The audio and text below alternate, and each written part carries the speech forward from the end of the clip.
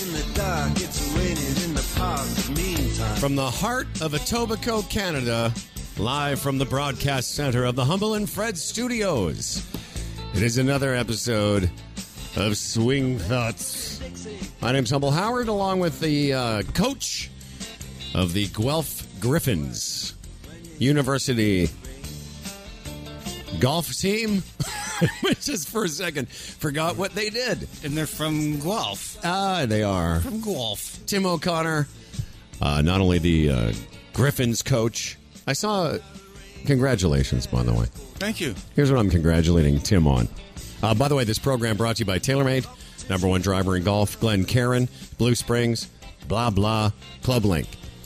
On Tim's Facebook page, at the end of the season, you posted a little note about what a great experience it was. But what I loved is the comments from your players. And you, young man, you child of God, should feel warm. And the fuzzy.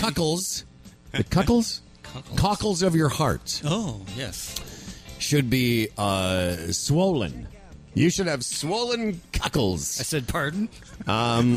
Yeah, there were some nice comments. Well done. Thanks. Yeah, it was a great season. I'm really glad it's over, quite frankly. It was a lot of golf, a lot of administration, a lot of stuff to do in about 7 weeks.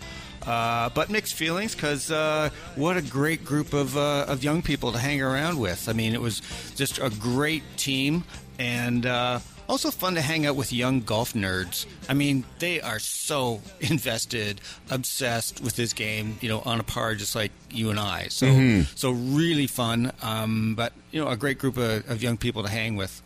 I'm doing this from memory, but there were several comments in Tim's Facebook post, or commenting on the post, saying this was one of their favorite seasons ever, the best golf they played. They learned the most. It was really, really rich stuff. And what I loved about it, well, is that you're not a golf teacher. You're not a swing instructor. That's Or speech therapist. yeah. You're not a swing instructor, but you gave them something with little more than ingenuity and inspiration, and it seemed to resonate with them. The message that mindfulness is part of the pathway to enjoying the game and also getting better at it. Yeah, well, it was a fun season because it, in many ways, it helped to fortify. I don't know if that's the right word. I think that's what you do with a healthy breakfast. But it helped me to see that the foundational approach I've taken to my coaching largely, I think you can have some success with it. And it's largely around, like you said, mindfulness, awareness, just being aware of what's happening, and just so that they can approach things and when they catch themselves, say in a place of like real judgment, or that spiral vortex of thoughts and all that stuff, I'm sorry, a spiral vortex? I'm not quite familiar with what you're saying. Or before you get to helicoptering, before you start throwing clubs again. By the way, I've only threw just the one club. It was good. It released a lot of anger. Yeah. But your players seem to have really benefited from your expertise, and I was really happy for you. Thanks. I was going to say I was proud of you, but that doesn't really sum it up. I was just really happy, and especially reading the comments, the heartfelt comments from your team says a lot about you. Oh, that's nice. Thanks. Yeah. I love working with them, and it's really rewarding to work with them, not only when there's a lot of joy, and our team did really well. Our men medaled. They give out medals for gold, silver, bronze, and we medaled 5 out of 7 tournaments. We did really well over the season. Our men finished 3rd, below Western, which ran away with it, and we can get into that a little bit we'll later. get into that. And our women did really well. They won, gold to bronze as well as individuals. Nice. But also, a lot of times there's a lot of frustration. When you're looking in the face of some young man who's got really angry red eyes or very sad about what went on, because it's a team game. That's one of the things that's really cool about coaching a university golf team, is that this individual game becomes a team game. And the things that they feel and all that become that much more Oh, it's much more deep because it's not only, say, if you have a good game going and it goes into the dumper, you feel like you've not only let yourself down, but you let your team down. And so there's a lot more thinking and feeling about what goes on there. So to be able to hold space for them and just hear what they're saying, I really enjoyed that because there's a lot of gifts you can get out of, the pain of things that go on. And the pain that they felt was very real to them. Which I think is why they benefited from a coach like you that is, not talking about, downward pressure and inside your right foot and all that. You're talking about, you're holding space for them in a way that is of benefit. And probably maybe they haven't been as exposed to that kind of golf teaching, feeling. Maybe, it might be the first time they've ever considered that. And they certainly benefited from it, is what I'm trying to say. That's great. And I think most of them really did resonate with them. We had some fun. I mean, from the start, before we started, we always had team meetings before ever, go out on the practice green or the range. And we'd always have a team meeting. We'd start with something like meditation, where we'd get them, feet on the floor, hands in their lap, eyes closed, focus on breathing, and to, so they become really present. And, a lot of focus on breath type of thing. And so that when the thought would intrude, bring the focus back to breath, which is basically, a key, one of many different meditation techniques. But again, it's a core skill of awareness. So they would be aware of to be present in the room. And I wasn't sure whether some of them were digging it, where they thought it was really weird or whatever, but it seemed to work for most of them. They really enjoyed it, and they'd never done it before. And it's a great thing to do before a round of golf, if you think about it, because the problems in the game mentally for most people is they can't stay where they are. They're in the past and they're in the future. And as one of our guests, I can't remember if it was Joe Parent who gave us this idea that breath gives you, because your body can only be in the present, and breathing gives your brain a bit of a break. It's like, oh yeah, we're here. Yep. We're standing here. I've got this shot. I'm in this situation. I need to solve this now, not I'm 5 over and I've only played 3 holes. But we're going to have quite an interesting conversation here because Tim was coaching, for you people that are not quite as familiar, Tim coaches a university team in the Ontario University Association, OUA. And our guest this morning, today, or whenever you download this program, is the individual champion of the OUA University Games. He has been a student athlete for a long time. He's a PhD candidate in sports psychology. And I think he won that OUA thing for the second time. Had quite a summer, this gentleman. Finished 5th at the National Mid-Am. He was a top finisher in several big invitationals. He won the Glen Cairn Invitational.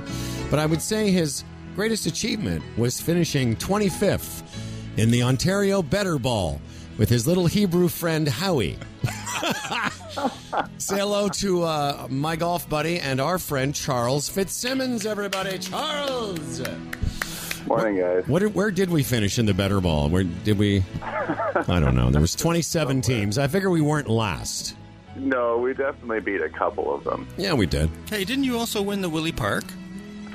The Willie Park, the Early Bird, yeah. Oh, I'm sorry. I forgot. Yeah, but whoa. Charles won the Early Bird in St. Thomas. He won the Willie Park, which is a historic tournament. And the Early Bird, too. I mean, you look at that leaderboard, yeah. Mo Norman, Gary Cowan. Wow, that's very cool. You get your name on that, man. It was it's something that I've dreamed about for a long time, and That's so I came cool. very close, a number of years ago. I think it was 2008. I lost in a playoff, and so to finally kind of get over that hump and have that dream realized was very special. Yeah, that's very cool. Very, very cool. So my dad played in that. Are you trying to say that the finish, 19th place finish at the the Better Ball with me wasn't a highlight? Of course it was, Howard, but for different reasons. Yeah, we had a good time, actually. So Charles and I, again, full disclosure, he's a golf buddy. We went to Regina together. We were roommates for the week. And a lot of the stories that I've told about being in the Mid-Am or being playing tournament golf. I've played some of that with Charles, and we obviously as friends talk a lot about this side of the game. But just give people a sense of what it is you're studying and how it applies to golf. Well, I mean, realistically, I'm studying golf psychology and the applied use of sports psychology into helping golfers and other athletes from a range of sports to use their minds to perform more effectively, as well as enjoying their sporting endeavors more and being better able to deal with kind of the ups and downs that are inherent in sport. So it's more fun, more satisfaction, more enjoyment, more performance. You know, what's fascinating about knowing you, and it's sort of similar with Tim, because I also play golf with Tim, and it's, people, it's that whole thing, physician, heal thyself. How is it that Charles is a high level elite golfer, and yet you also spend your days working with people like me and other golfers and students and players. And so when you're in situations, I don't know if I've ever asked you this, like how do you obviously have moments of, like everyone else in a golf course, is it hard sometimes because you know so much about the mental performance side, pardon me, to push that aside and just be a guy playing the game? It definitely was a challenge a couple of years ago where I really started to do a lot of work in sports psychology, and I really had a lot of different thoughts going around about how to apply it and how to work with my clients through those kinds of challenges. And so there were points where I was definitely overthinking things on the golf course from a sports psychology perspective and being challenged because of that or being distracted because of that. So that definitely was a challenge. But as I've I'm really lucky that I get to play a game that I love and work with great athletes in the game that I love, and that makes it a lot easier to just go through and find out a way to just simplify things back to what it takes to play your best. And as I work with more and more golfers and more elite golfers, they, just like yourself, Howard, they tend to inspire me to look at ways to play better. And as I've gotten more, I don't want to say comfortable, but I guess more understanding, I've worked around some of those challenges of overthinking because of the knowledge that I have in the sport, and just getting back to just kind of playing the game. And a big part of that just comes through the really simple exercise of goal setting. Yeah, that's really interesting that you mentioned that piece around that in fact all the stuff that you were applying, in fact trying. Like I found that in myself a lot, that I would go into a game in my earnest way that I do, that I would go, I'm going to focus on this today, and I would actually be getting in my own way by trying to do these things. It's kind of like the irony of it, as opposed to just going out and playing and having fun. Yep. Yeah, it definitely, when you get too much going on in there, it definitely tends to distract. And one of the things that it does is it's, and we can talk about this a little bit later too, is it can also inhibit some of the thoughts of getting in the zone because you're so self-focused and so trying to deal with some of the skills that you're working on. So, it can definitely be distracting from just going out there and playing. And one of the things that was fun about so you play for Western, and so I got to see you play a lot of golf at the OUA Championships in Ottawa. What was interesting to observe was that you have your moments just like everybody else, where you hit a shot and there'll be some little utterance, whether it be suitable for family listening or not. But you quickly get over it. But I say you look like any other golfer out there, although you seem to, I was mentioning to Howard, I like the way you kind of amble to the ball. You kind of like ease into it. There's like a kind of like this nonchalance that I like. But as I said, you react like any other golfer, but I have to think that you just maybe get over it a little quicker. Yeah, I mean, and that's one of the things, obviously we're trying to understand and control reactions to shots because that has an effect on the way you remember it. But at the same time, I'm a human just like everybody else, and as a human, whether it's good or not, and I say that sarcastically because of course it's good. I have emotions, and emotions in a split second can be very difficult to control, and that's okay. And so being okay with that is what helps me to get over them quicker, because what's most important from that is that I find a way back to my peak performance zone, or what I call my peak performance recipe, for that time to hit that next shot. And I think what I've gotten really good at is being able to accept a shot once it's happened, even if I had a little bit of a emotional moment afterwards, and to kind of reset and get back into that right headspace for that next one. That's definitely been something that I've gotten a lot better at over the years. And let's just pause for a second and put a pin in this as one of the first takeaway moments from today's show. If anyone listening to our podcast for the last 50 episodes thinks that this is about you becoming almost, enlightened, Vishnu-like, where you're going to have nothing but a spiritual reaction to things, it's not about that. What Charles said, and it's what's worked for me for the last 2 years now, especially this year, is you can have it's not about not having reactions. It's about how you react to that reaction and how long it takes you to get into the place where you are going to have to hit this next shot. And I've, not only played with Charles, but seen him play as well. And you observe that there's a certain, I like that you said, he ambles from shot to shot because he's a giant man. He has no, he has no other mode of transportation. When we're walking, my little old man stuff. I'm like, and Charles is like, boom, boom. But the fact is, there's a rhythm to how Charles plays golf. And one of the things that I want Charles to talk a little bit about, and this is another goofy thing, but your song of the day. Ah. Yes. I had two different songs of the day for the OUA Championship. But one of the big things I find helps me with my mindfulness and my awareness and stuff like that, because I find it difficult when between shots, for example, to just purely focus on breath, because you're walking, and if you're kind of slowing down your breathing too much, then it kind of messes with that walk. So one of the things that I really like to do is just have a song stuck in my head that I can go back to when my mind starts to wander, and when it starts to go into the future or the past, and starts wondering where I am in the tournament and all that kind of stuff. When I can just kind of, when I sense those thoughts or become aware of those thoughts, just the way Tim was talking about at the beginning, I can go right back to that song and just kind of really focus in on it. And it has a number of positive effects. Not only does it help me control my thoughts, but usually the songs have a very great rhythm to them that keep me in a nice, slow, even pace. But they also usually have an emotional component to them where it kind of puts a smile on my face. So it's just this easy kind of check back way for me to get back to a really good neutral space with a good rhythm, with a smile on my face, and focusing on the right kinds of thoughts. So I would suggest it's not death metal or polka music you're listening to? No, certainly not. It does range a little bit, but for the most part, they're upbeat songs that at least have a happy resonance with myself. Yeah, I'm fond of may not be perfectly. Yeah, I'm fond of reggae music, Bob Marley. Yeah, this is what Tim. See, this is what Tim has playing. He's a little bit like. No, actually, this is more like Tim's. This is Tim's.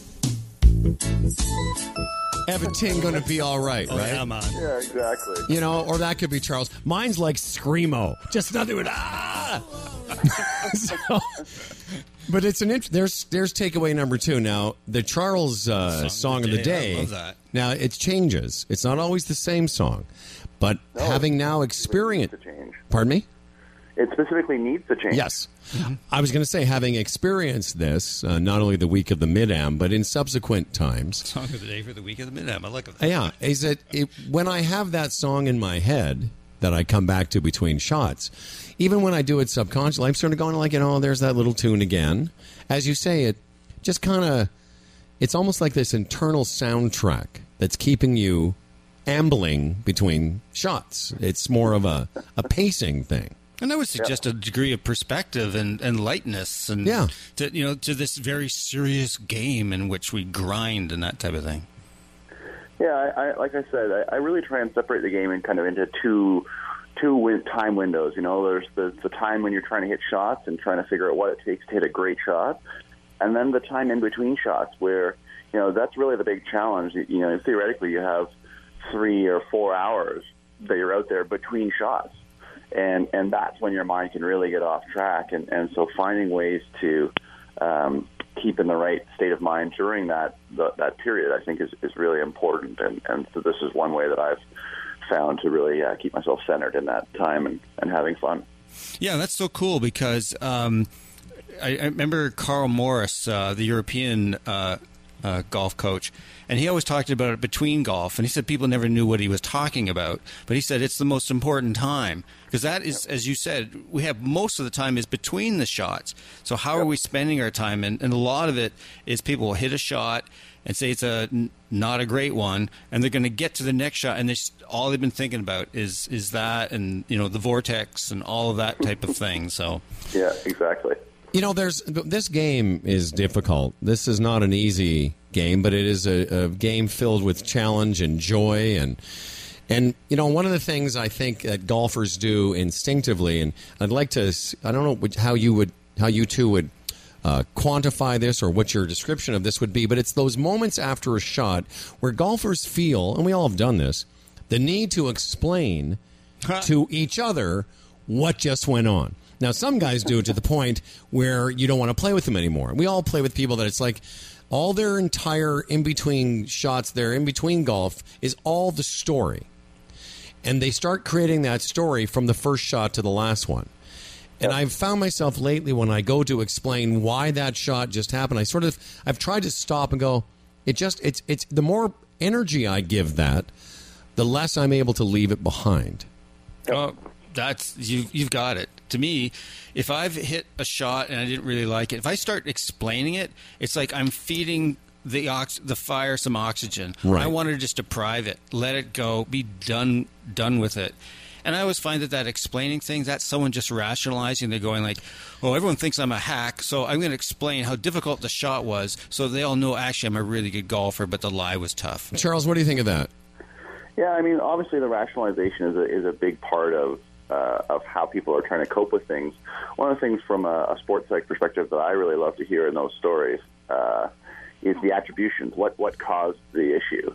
And what you find is that some people are good at saying, oh, well, maybe it was this that I did or this, and other people blame it on random factors outside their control, and how people attribute shots or what they attribute shots to is a big part of the psychology. But it's always funny to hear those different thoughts afterwards and how they then impact them moving forward. Well, and the one that always comes up for me, and it's happened recently where the greens are a little bit scrappy around this time of the year, and I've had a couple of rounds where I played pretty well, but I 3-putted a couple of times, and I found myself keeping track of the number of times I 3-putted that day. And at some point I went, how is that serving you?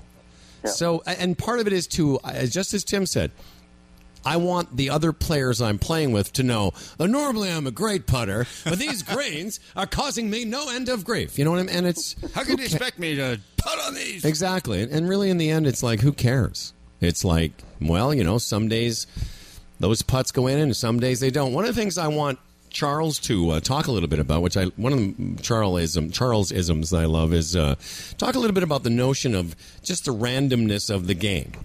And the way Charles put it to me was, the piece about whatever your average score is, let's take somebody who shoots 80 or 85. Talk about how on either side of that number is just randomness. Yeah, one of the big things that I come back to is this kind of equation that determines where a golf ball goes. And I remember reading it in one of the books I was looking through for my master's, and it just talks about there are all these factors that, there's basically a giant physics equation that determines where the golf ball goes, and there are, some large number of variables that go into it, and we can only control a couple of them. And so there are a number of variables that are sources of error, just things we can't control that are just cause golf to be as challenging as it is. And by the way, my number one rule is golf is hard, and that's a great way to come back to help yourself through some bad shots sometimes. But yeah, that variableness plays in ways that you can't really think about, and so the thought experiment that I ask players to go through is thinking about if a robot went out there and played. If a robot went out there and played, would it shoot the same score every day? And the conclusion is always, well, no. I mean, it would have different wind, it would have different bounces, it has all these different variables. And players will then come up with a range and say, okay, maybe the robot's supposed to shoot 72, but because of different bounces, some days it'll shoot 69, some days it'll shoot 75. So we come up with this little kind of variable range around the average. And, you know, the reality is that's a robot. They don't have any of the psychological variables that we're talking about with humans. They don't have any of the physiological variables that we're talking about with humans. And so when you apply that to your own game, what you see is that around your scoring average, there's a range that is basically just going to occur by chance. And that you can do everything you can control, and that scores within that range are just going to happen based on chance and the difficulties of the game. Yeah, what I love about that is the notion of there's a lot in this game that we can influence, but we don't control. Mm-hmm. And one of those things is score, because you just can't control it. You just don't know if some wind's going to come up as your ball's in mid-flight, or I love someone said, "Oh, a worm could pop his head up and knock your ball off line." But it is, you don't have control of it. And so many golfers, that's where they go. I shot this today, but I should have been, 38 on the front rather than 41. And really, you just don't control that. On either side of anyone's score, whether it's 72 or 85, if you're an 85 shooter, there's going to be some number of times around where the ball is either going to lip in or lip out. There's going to be something on the terrain that, kicks it into the rough versus not. And one of the things I love about that notion of Charles is that it's made me calm down a little bit, too, around, that some days that score, you forget the times. Some funny thing about luck. We always focus on when luck went bad. But what about those times, and it happens to all of us, where the ball kicked into the fairway from a shot wasn't that good, but it ended up okay? What's that phrase? It's a good bad shot. Happens to all of us, but for some reason, we don't think about that as much as we give the energy. I'm just talking about myself. Oh, you're covering a lot of people, though. You give the energy of the bad shots and the bad breaks, and yet you forget that, on the front nine, man, I almost hit that OB, but it kicked in. Yeah, it's a very important thing, I think, to keep mindful of, right, is that you get bounces both ways, and that's part of the game. And then, again, it can help you to deal with those bounces, especially when they go against you. Yeah, the acceptance detachment piece. We talk about that a lot. One of the things I wanted to ask you, Charles, is that you've had a great year. You've won a number of really good tournaments, and I would suggest it's not just from the fact that you are working on your PhD in sports psychology. You've got a lot of experience, but you've got a really good golf swing. So, somewhat selfishly, I wanted to ask, as someone who Howard talks about him being among the worst in terms of his temper, working on his temperament. Swing. Yeah, and would come from that perfectionist part of it. From practicing and hitting balls. Yeah, I was like that, too. For years and years, I just thought the more information I have, the better I will naturally get, and that sure didn't happen. But how did you come to really develop your motion and your ability to repeat in that? How do you keep that maintenance going so that when things aren't going so swell, how you kind of right the ship? Yeah, it's an interesting question, and I guess the light bulb moment for me. First of all, let me say this: I was really fortunate to spend a lot of years working with great coaches who gave me great insights into the swing in terms of all that classic technical information, and built a really great technical foundation to my swing. So I think I need to start with that, but. The real light bulb moment was hearing a speech at the World Scientific Congress of Golf, I think in 2012, from Gabrielle Wolf, who you guys have had on the show before, I believe, correct? Yeah. Mm-hmm. And it was really her talk and this idea of really focusing externally and especially under pressure. There's one thing where you can focus internally a little bit from time to time, especially if you're trying to make a swing fade or something like that. But on some level, really trying to just purely focus on what's happening in front of you. What is the ball flight doing? And then just letting your body work out what it needs to do to make something else happen. And so just going on the range and just saying, I'm not going to try and think about it. I'm just going to try and hit a draw here. Or I'm just going to try and hit a fade here. Or I'm just going to try and hit it straight. and being comfortable in knowing that on some level your body knows how to do that, and you don't really need to think about it consciously. You just need to tell it that that's what you want to happen, and it will work on making that happen. So for me, the biggest thing that has allowed me to kind of, I guess, play well and play well, especially under pressure, is just really focusing on that external shot process of just saying, okay, well, this is the shot I'm trying to hit here, and this is where I'm trying to hit it. Let's go. Yeah, I love it. And doing that, just gets all that other thought out of the way in terms of all those conscious internal pieces. I got to move my hand here, or I got to stop at this point on the top, which is really just interfering with your motor patterns that you've worked for hours and hours to train.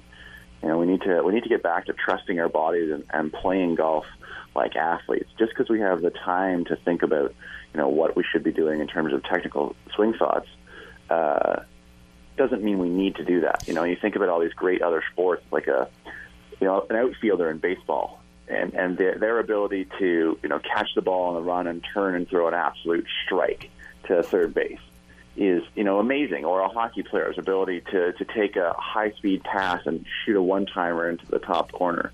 And there's no way they're thinking consciously about, oh, my arm needs to be here, and I need to rotate this way, and this is how I need to finish to make that happen.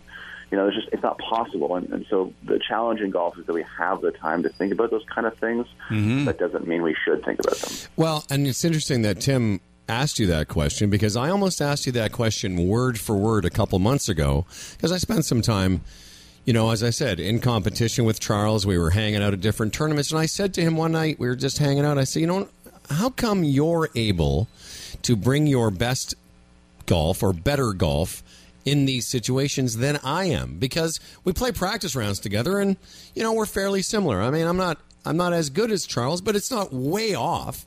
And yet under pressure, he's way better than me. And your answer is similar to Tim's piece about, slightly less caring, and explain that, what you told me that day about when you're over a shot, you basically say, well, am I okay with wherever this is going to go? Yeah, it's the pairing of that external focus with this concept that I like to talk to about as pre-acceptance. We talked earlier about accepting a shot after it's happened, but I just remember there was a quote from Tiger Woods when he was playing his best in the early 2000s, and he said something along the lines of, listen, before I hit any shot, I know that there's the possibility that I could fire it into the woods, and I'm okay with that.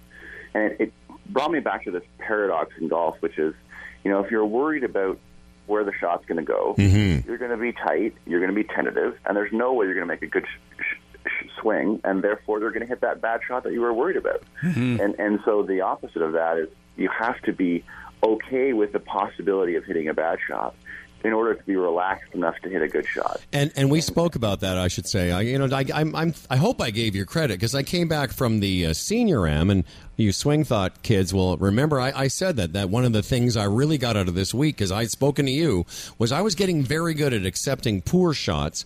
But we spoke that week, and you said, yeah, fine, but you're good at that now, but you're still a little bit, you haven't gone to the transcendent stage of pre-acceptance. And that's a whole different world. But, you got to be okay with, and you said that to me, you said, Howard, you have proven that you're okay with hitting bad shots, because I think I had, that was after the round that I was like a couple under on the last 6 holes just to make the cut. So I was cool hitting it in the trees because I was doing it all day. Yeah. But the step beyond that is, and that's what Charles is very good at. There's a feeling when I watch you hit a ball that you are absolutely cool if you fire it into the trees.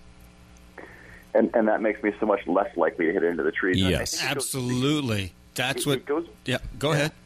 I was just going to say, it goes back to this concept of really trying to mirror your training in your competition. And that is a fundamental concept. And if you think about it, when you're on the driving range, you're not worried about hitting it in the woods because there are no woods. And so the idea of pre-acceptance is quite easy on the driving range because there aren't consequences. And so you're able to swing in a very relaxed mindset and physiological state. And so finding ways to transfer that on the golf course is going to mean that all the practice hours you put in on the driving range are going to transfer over and be really applicable when you're out there competing. Yeah.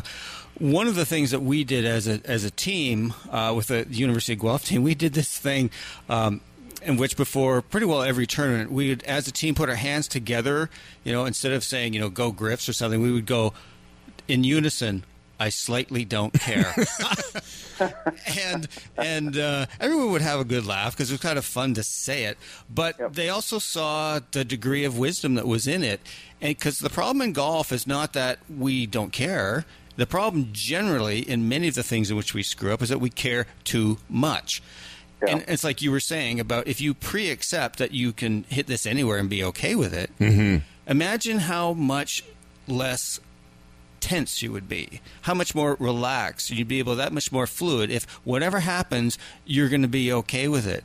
And it's just like the focus on process rather than result. Well, the bonus is that the results are usually pretty good.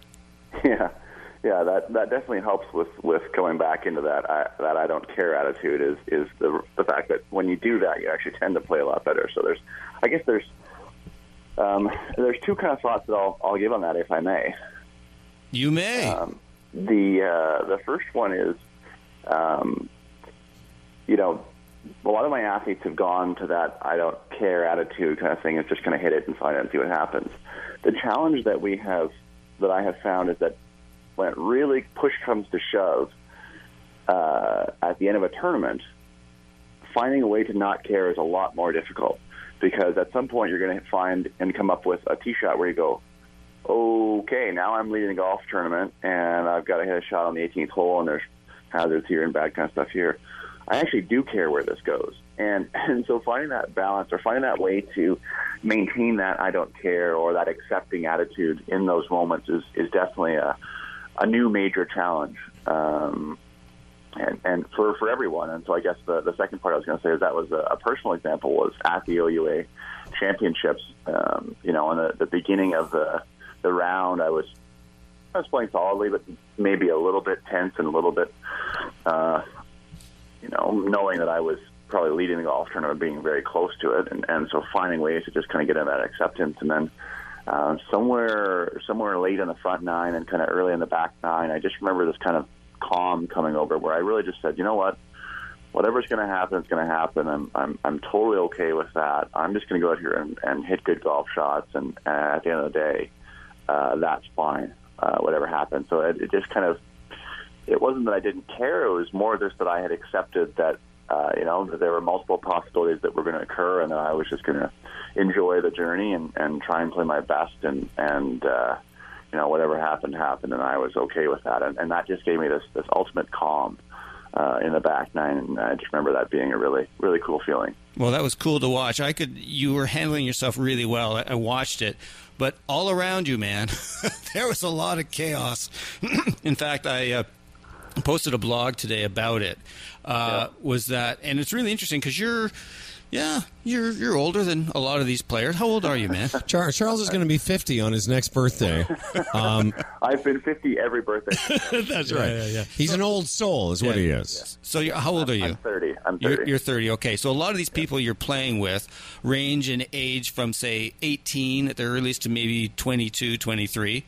Yeah. And wow. I mean, these are young people. And under the pressure of that tournament, I watched some wild stuff. I watched one kid, he hit his drive into the woods and then went looking for it. And then, after the 5 minutes, and then he hit his provisional into a bunker. I think you were playing with him. Yes, you were. He rammed his head into a fence rail. I'm sorry?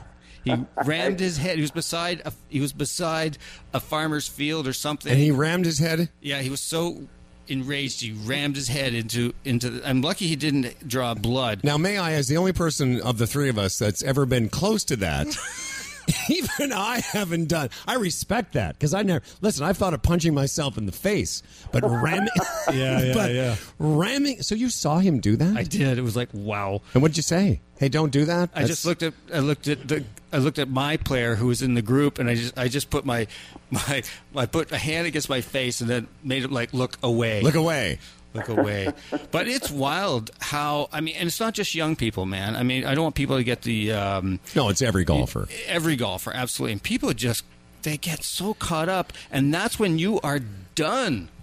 Once it starts to go, the cortisol and everything just goes. And But Charles, what did you think? Did you see the guy ram his head into a post? I did not. Either I was not playing with him, or if I was clearly focusing on something else. But it's not surprising. I mean, it's like I said, golf is extremely challenging, and my number one rule, golf is hard. But it's how you deal with it. That's the old saying in sports psychology, right? It's not what happens, but how you respond. And, yeah. In that moment, clearly, this gentleman had some. Well, I watched it happen a number of times, and I heard of a player who shot didn't come off quite well, so rammed it. The iron into a root, became suddenly that one piece of iron became two. Oh yeah, and into the woods it goes. So to me, it's around. Really, so much of it is, it's not simple by any means, but it's really just being aware. No, it's not just. A key part of it is being aware when you start to feel these things in your body. How much of that kind of body awareness stuff do you work on? Yeah, it's definitely an important part of it, and the challenge with that is how that potentially could conflict with this idea of trying to be in the zone, and so one of the concepts of kind of being in the zone is being very present, but not being overly self-focused, being much more kind of just in the moment and aware of the things around you, and engaged in the things around you, as opposed to that self-focus. So I think it's too much of that self-focus will kind of stop you or inhibit you from going into the zone or pull you out of the zone. But when things are going poorly, when you're obviously not in the zone to begin with, I think that kind of awareness is critical to at least getting you back moving in the right direction towards trying to get into that zone. Speaking of the zone, and we'll start to wrap things up a little bit. We've got about 20 minutes left in this fantastic episode of Swing Thoughts. So we're in Regina. Charles in the first day shot, what'd you shoot, 67 or 66? 66, yeah. 66. It was a bogey-free 66, too. Wow, nice. So we're roommates, so I come back to after my round, my 79. I think I was 79. But I played nicely for 9 holes, and then Charles was 66, but we're still hanging out. We're buddies. And the next day, I can't remember. You were early, late. We had opposite tee times. So yeah. Charles, I think you were done by the time I finished 9 holes. Yeah, even before that, I had finished lunch and everything by then. So I gotta go out the second day, knowing that somewhere in my mind, I didn't know the number, but I knew I needed to be around par or thereabouts. And as we spoke about on our episode of Swing Thoughts in the summer, after I came back, I finished 9 holes, and for that 9 holes, I was even par, and it couldn't have been easier. I had 8 greens in regulation, made 1 bogey, 1 birdie, and I shot 36 in a national championship. And I was just feeling it. And I was kind of going along, and as I described on the show, and as I described to Charles, it was as though I just had this rhythm. Everything was just happening at a very methodical pace. I saw the shot, pulled the club, made the decision, hit the ball, made the putt, moved on to the next hole. And then at the 9th hole, I see Charles. And as I described it for you guys our age that know that movie with Richard Dreyfuss and Bill Murray called What About Bob, there's a scene where Bill Murray, who's a patient of this psychologist, he straps himself around the mast of a boat because he's afraid of water, and he goes flying by this guy's cottage. He goes, "Look, I'm sailing." And it's kind of like that moment. I saw Charles, and I was approaching the 9th green. It's a par 5, and I sort of saw him in my peripheral, and I had about a 35-foot putt, and I cozied up there, 2 putt for 36. But I knew he was there, but I was able to kind of go through my routine and my process. And you were trying not to engage with me, but I was so excited to see you. I was like, "Charles." He's like, "How's it going?" I go, "I'm playing great." And he's like, and Charles was trying to go, "Don't talk to me." and I was like, so part of it was to see my buddy, and part of it I was excited about it. I knew I was playing well, and I was in the zone. And then as this is the takeaway that I want people to understand, is that just as I got myself into it, seeing Charles and then getting very into the results I had just done took me out of it.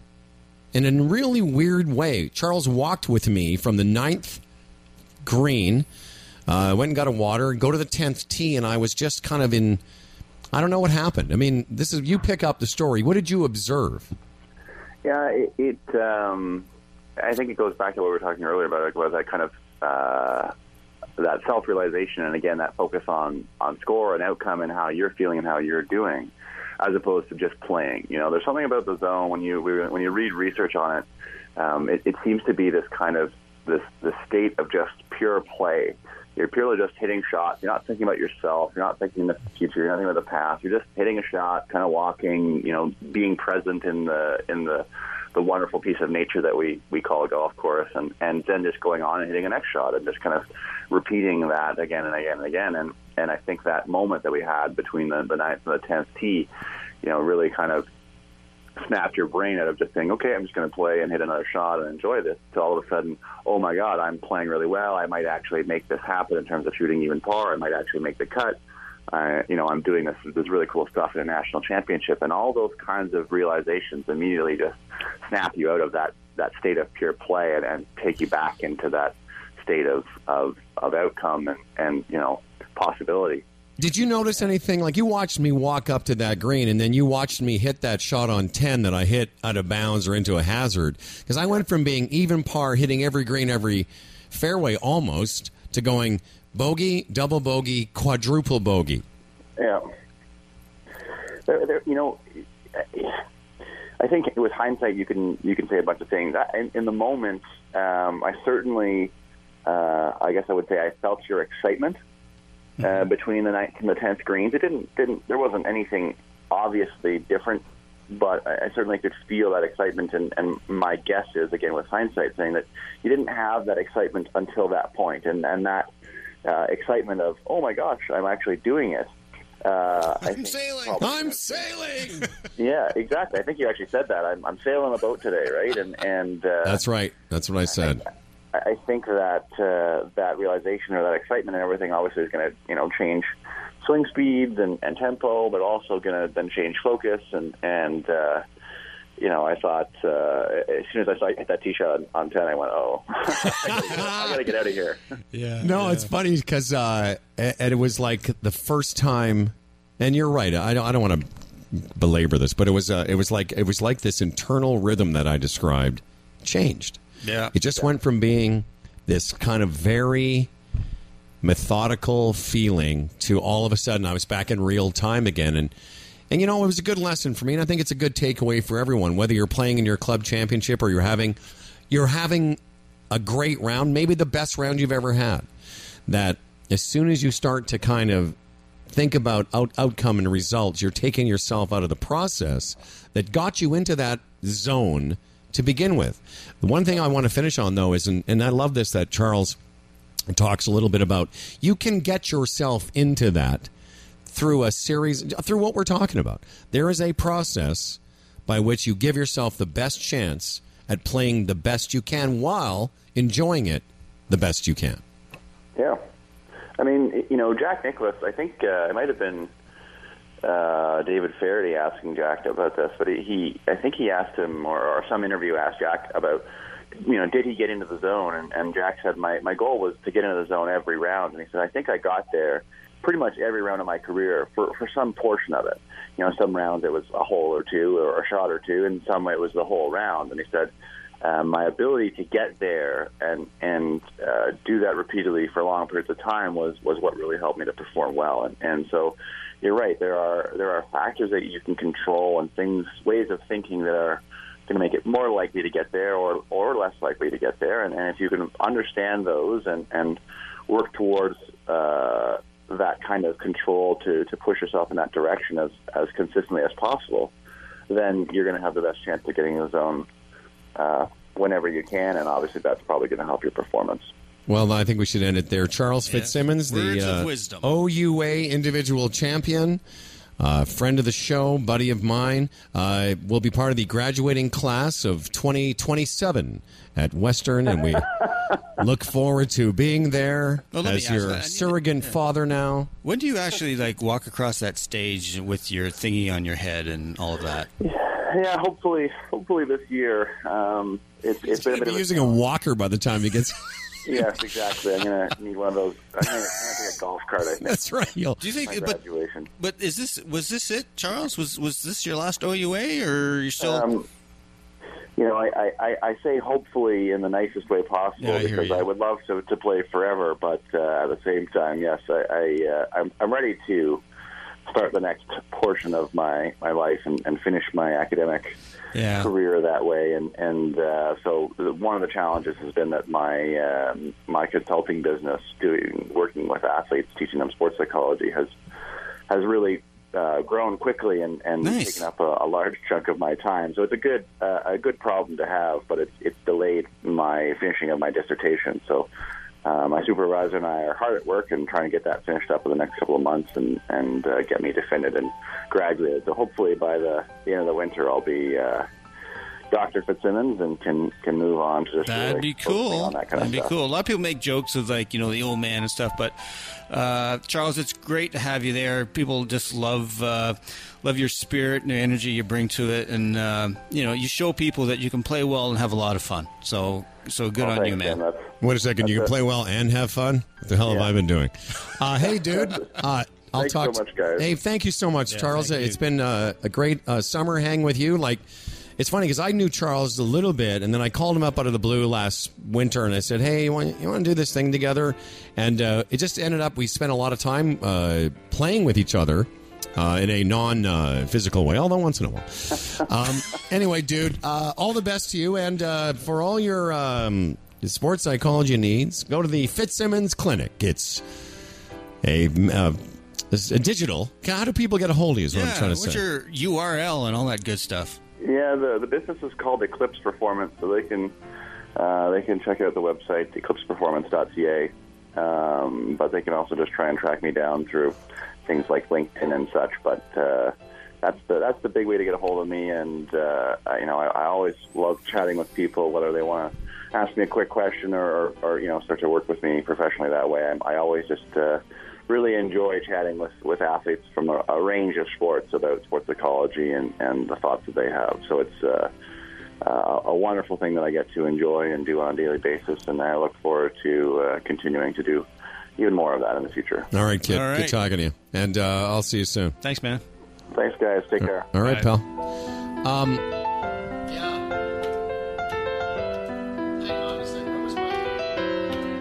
He's trying to turn off the phone, people. What was my last spiritual crisis? Was it mid-September when I freaked out and threw that club? I guess so. They would cover it. I talked to you about it, talked about it on the show, talked to Charles about it, talked to Doolin. I got a team. And everyone had the same conclusion. I was burned out. Part of it, I've thought about it now in hindsight, part of it was after the Mid-Am in Regina, I went to Moose Jaw and I shot my 2 lowest rounds of my life. 67. 67 twice. And then I thought, I'll just be shooting in the 60s all the time. And then I played like 30 days in a row, and everyone had the same opinion, which was, I just got a little bit burned out. And I basically, it's funny because the last 3 or 4 weeks, I haven't played very much. I'm busy and growing up business. And, instead of every day, I've played a few times a week. And lo and behold, my enjoyment's gone back to where I like it, and my skill level has, I've had some great rounds of golf. Yeah, I get it. But as a result of just, the weird thing is, and I got to remember this for next year. I'm old, so remind me. The less serious I take it, the better I play. Oh, totally. I completely get it. And I'm a comedian. Doesn't sound like it, but I'm a comedian by trade. A funny guy. And yet, I'm not often very funny on the golf course. I'm taking it way too seriously. And, yesterday I played with a friend of ours who's been on the show, Paul Gortner. And Gortner is a high-level player, Charles-level player. And, we both played nicely yesterday. And, I think I was 75. But Gortner double bogeyed the last hole to shoot 70. Oof. Or 71. I think he was 3 under, doubles 9 or 18, whatever it was, and shoots 71, let's say. And you wouldn't have known if he had shot 61 or 81. I get it. He snap hooked his drive, It was the 9th hole of Glencairn on Leithfield, but it's our 18th hole of the day. He snap hooks his drive. We both just birdied the 17th hole, and he's now, I figured out later, that put him 3 under. So he's about to shoot 69. Now remember that because it's significant. Snap hooks his drive. Like in snap hooks in the burn left. or we can barely find it on the left side. Okay. So 9 is that Leith is the one that goes back toward the cloud. He doesn't. matter right. where. Yeah. But he's left. We barely find his ball. He makes double. But it was like, it was just, you'd never know it. Like he was so, whatever the word I'm looking for, nonplussed, non-perturbed. I was more perturbed for him. Yeah, exactly, you know what I mean? yeah. It was like we both shook hands, had a big hug, and we went, and there's like nothing. Yeah, exactly. Well, you want to become a good player, you need to start acting like good players, like Charles, like Paul. Their identity doesn't go up and down with what they score, and it's nice to score. I mean, it is nice to win a tournament, but it's not everything in the game. It's not everything in the game. And they don't fluctuate up and down like most of us do. Peaks and valleys. And people might say, oh, it's easy for them because they always, but they don't. And again, for me, I'm like, I'm a pretty good golfer. My handicap is anywhere between 0 and 1, maybe 1.5. And what I was getting into in September was getting too focused again on, well, I always have to shoot 72 or I'm not a good player anymore because now I'm a scratch golfer. And so the last 3 or 4 weeks of golf, I've gone back to like, okay, well, I'm going to have fun here today, no matter what happens.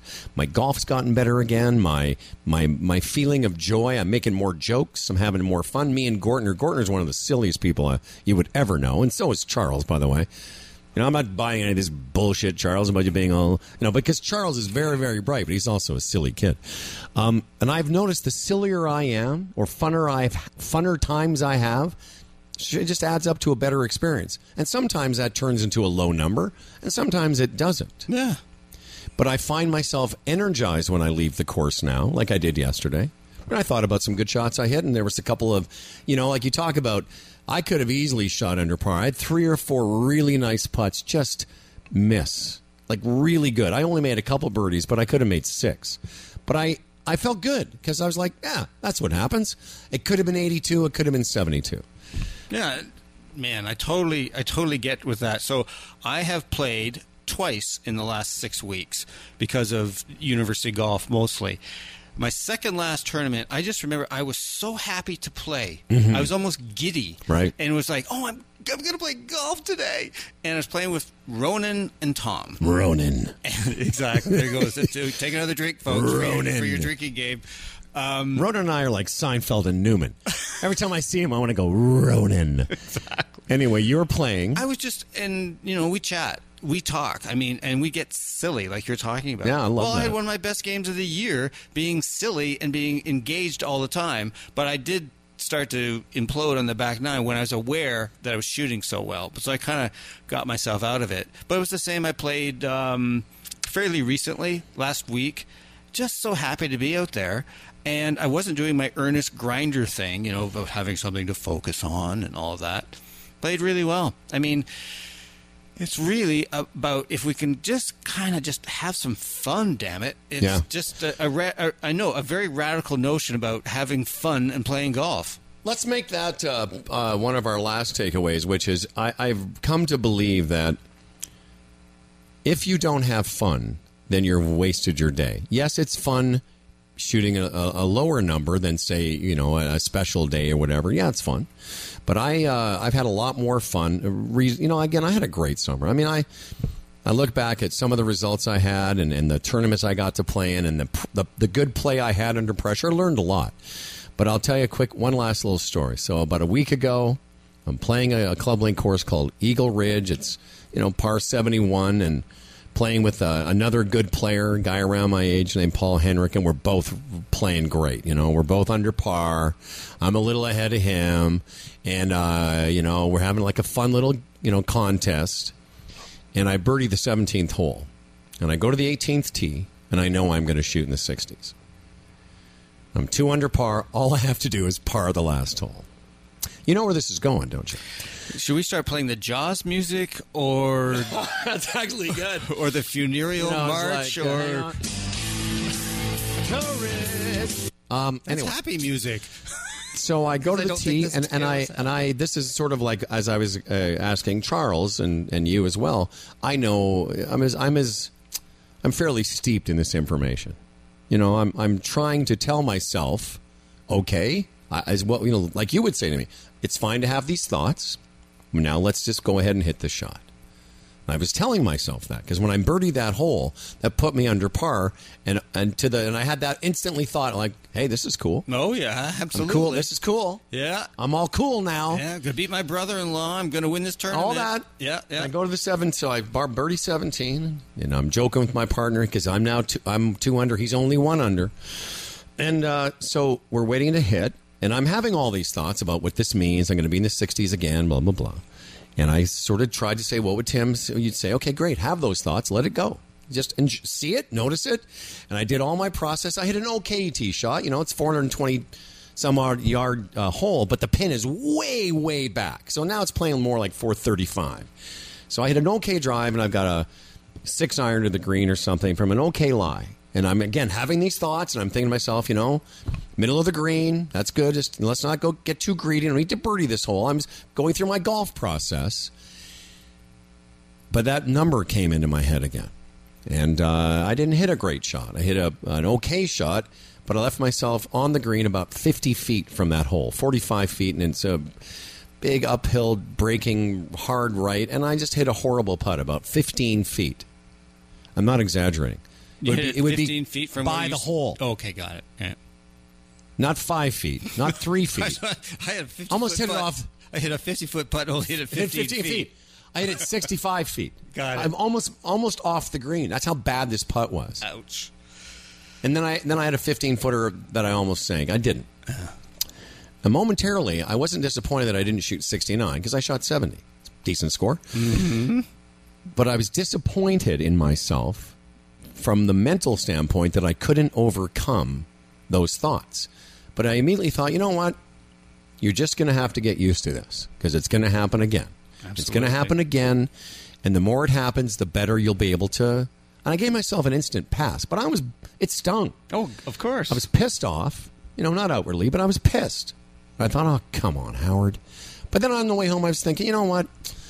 You know, good for you to get in that position again, and I felt good about it. But it took me a bit to kind of go, what do I need to know about that? Mm-hmm. And it's just, I guess I bring it up again because I like to reveal, like, when things don't go great, because there's something in that. And I know that as I get more comfortable with those numbers, that'll melt away. I won't be thinking about it as much. Because for 17 holes, I really didn't think about it. Mm-hmm. I was under par in the front, and I was under par for most of the day. But there you go. I gagged it up again. Just like me many, many times, and whether it's someone trying to, you know, as I said, beat their obnoxious brother-in-law for the first time, and I didn't. Or your personal best. Yeah, didn't break 100. You had that chance to do it, 90, whatever. But every time you're in that territory, you get just a little. You strip a little piece of the onion skin off, and a little bit more. Just, you know, I'm here, and whatever degree of anxiety you have, it'll be a little bit less because you've been in this territory a little bit, and you just learn a little bit more about it. And it's like, you know, you play this, you improve in this game by increments, inch by inch by inch. So you're getting more and more used to being in that area of shooting, you know, under par and in the 60s. It's the same way when a golfer just starts to flirt with, say, breaking 90, breaking 80. You're in that zone. It's getting your reps in. It's that old thing. I say it so many times, but there's no other way to do it. That's right. Is you have to be experienced. Well, and that's why I thought of you. It's like getting your reps in, whether you're breaking 100 for the first time or, you know, 90. I always tell people, you know, when they ask me about breaking whether it's breaking 80, I say, you know, you watch. If you've never broken 80 before, usually you'll do it. It won't be 79. It'll be 76. Because it's like you'll just be so far beyond your personal best, it just won't matter. You'll no matter what you do in the last hole, people tend to break that barrier by quite a bit. It seems, my experience has been, you know, at that level. You know, it's breaking 70, maybe 69, but although, you know, what am I saying? I shot, you know, way under my personal best Nah, it doesn't matter. I'm just babbling now. No, but there's interesting things to Just look at there. babbling. But I'm one thing tired. was, Been broadcasting for hours. yeah, but you saw yourself as a scratch golfer. Yes. You know, and it's not unlike say players on the PGA Tour. They got a couple of they got some regular tour events they've won, then they win a major. And now they're at a different level, and they got to make sure they keep it there. So they see another instructor, they start working on things, and now they're so aware of where they're at, and it just goes into the dumper. Well, it did with me. My best summer of golf as a younger man was the summer of 1997. I played in the Canadian Amateur, the Ontario Amateur, and I won the club championship at the National. 1998, my worst year ever. Get it? Yeah. Worst year of golf ever. But if you listen to all that good stuff on this show, there was a brilliant stuff. So I'm just trying to make sure we end on a happy note. And if you really like this show, you go to iTunes and you write a nice review and all of that. Come on. Do it. Brought to you by TaylorMade, number one driver in golf. There's never been a better time to switch over to Club Link. My older brother was in town a couple weeks ago. In fact, he was playing with me that day. And, we're lucky here in Ontario because we got golf. We still have golf. You can golf today. It's going to be like 15 or 16 degrees. It's going to be beautiful, yeah. So enjoy what golf is left. And Tim O'Connor. Tim.O'Connor at O'Connor something. Tim? Yeah, Google me. Google him. Yeah. Google. And golf, his latest e-zine. Yeah. Blog posted today. It's very fresh. Very fresh. Fresh blog. So go and look at it. And until next time, good day. Fresh blog. So you put cheese on it. But the horns, they blow in that sound. Way on down south.